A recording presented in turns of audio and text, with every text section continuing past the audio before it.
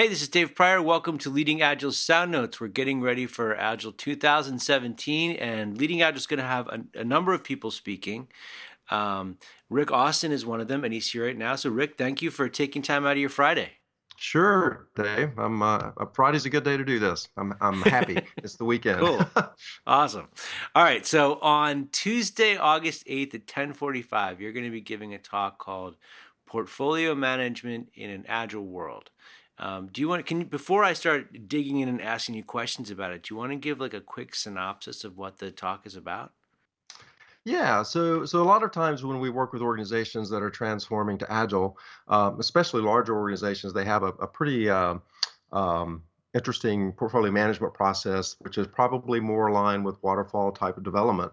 And so one of the big questions we have is how do we change portfolio management to allow us to be more dynamic, more adaptable, and how do we understand demand management and things like that? So the talk is going to cover a couple of areas to help us understand the connection between portfolio management and what that means in an Agile world.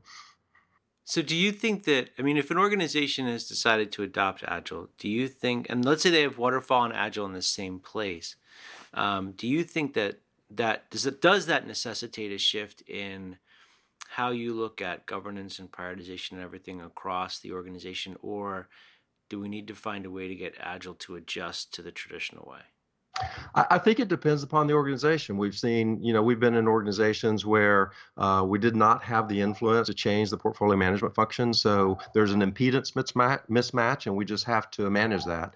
But usually, after we've proven this approach works, then we have the ability to start to influence the portfolio management tier and make some changes there to better support a more adaptive model. Okay. And who leads that effort? Is it going to come out of the PMO, or is it like a senior leadership thing? Like, is there a place where it begins, I guess is the question. Yeah, typically, I think it just depends upon the organization. All organizations are slightly different. If you have a stakeholder in the PMO that's embracing this change and assisting with this change, then we would leverage that person.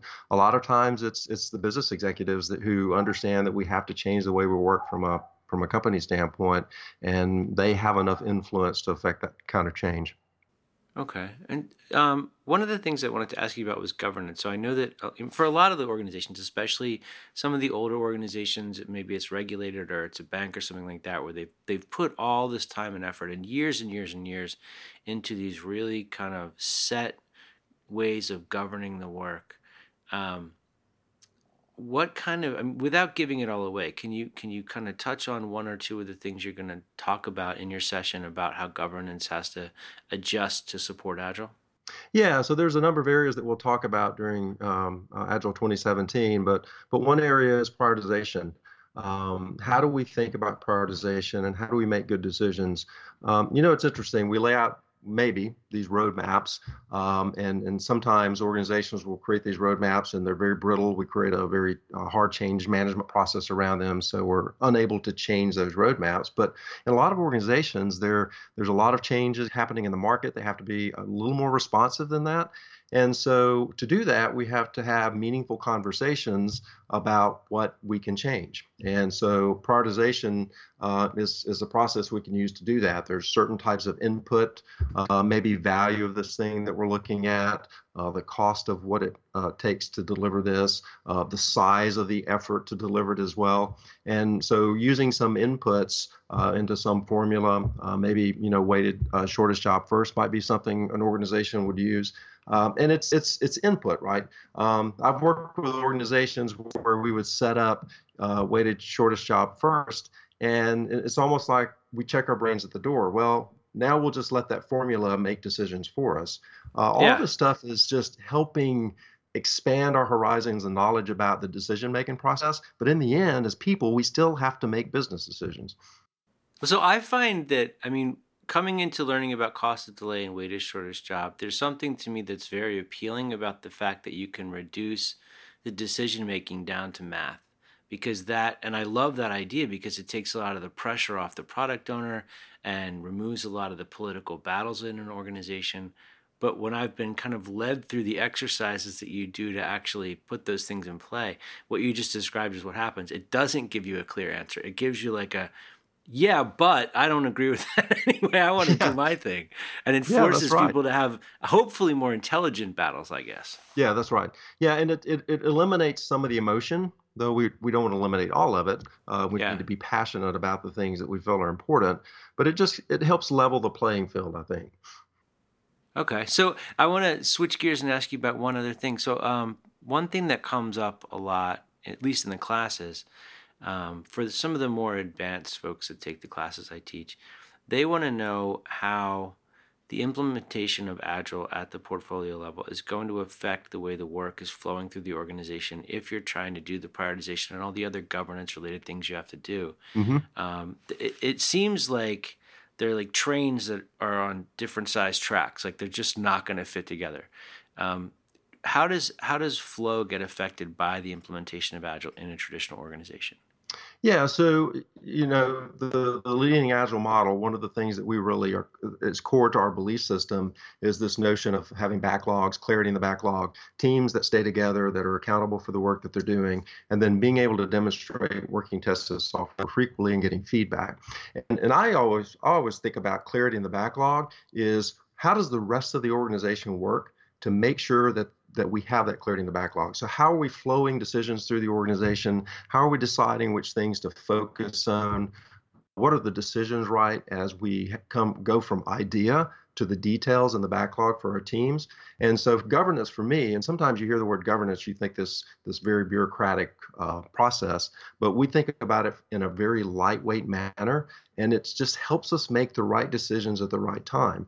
And so we're progressively making good decisions about these things that might be considered until we decide to go do those things. And so there's just a flow at the portfolio. There's a flow, maybe the program or the product tier, and then certainly there's flow at the delivery tier as they get the work done. So are they things that run sort of almost parallel? Like, I mean, you've got two different tracks of stuff there. One is more strategic and one is more tactical. Um, the two are very closely interrelated, though, correct? Yeah, that's right.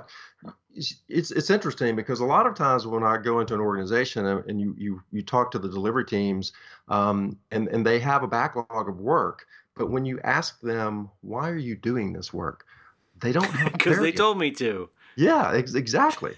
It's an order taker type thing, and for me, this whole notion of governance allows us to have context. So first we have strategic context, and then we have the context that allows us to understand what are the capabilities we need to build to make sure that we can meet our strategy. And having that clarity and bringing that all the way down to the teams, I think is critically important because we've hired these great team members that have solved problems their whole careers, and we're just telling them what to do.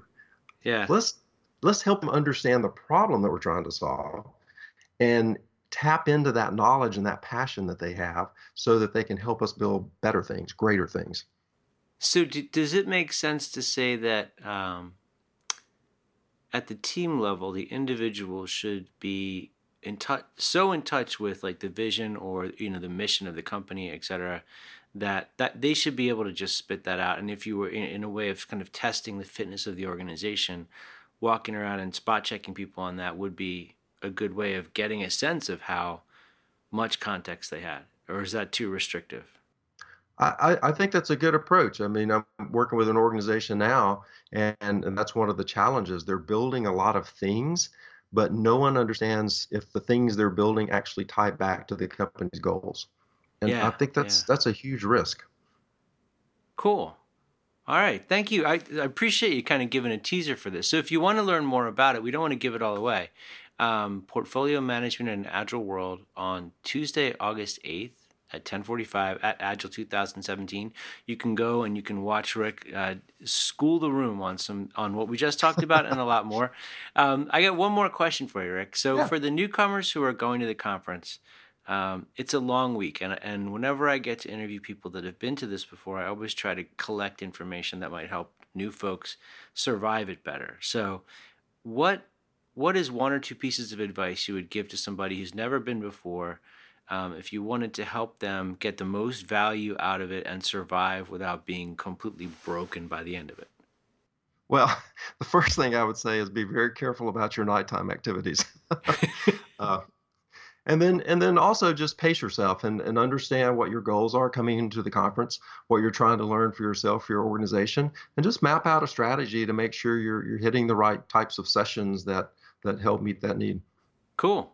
All right. Thank you very much for doing this. And if you're at the conference, please come by and say hi to us, all of us leading Agile folks who will be walking around. And thanks for listening.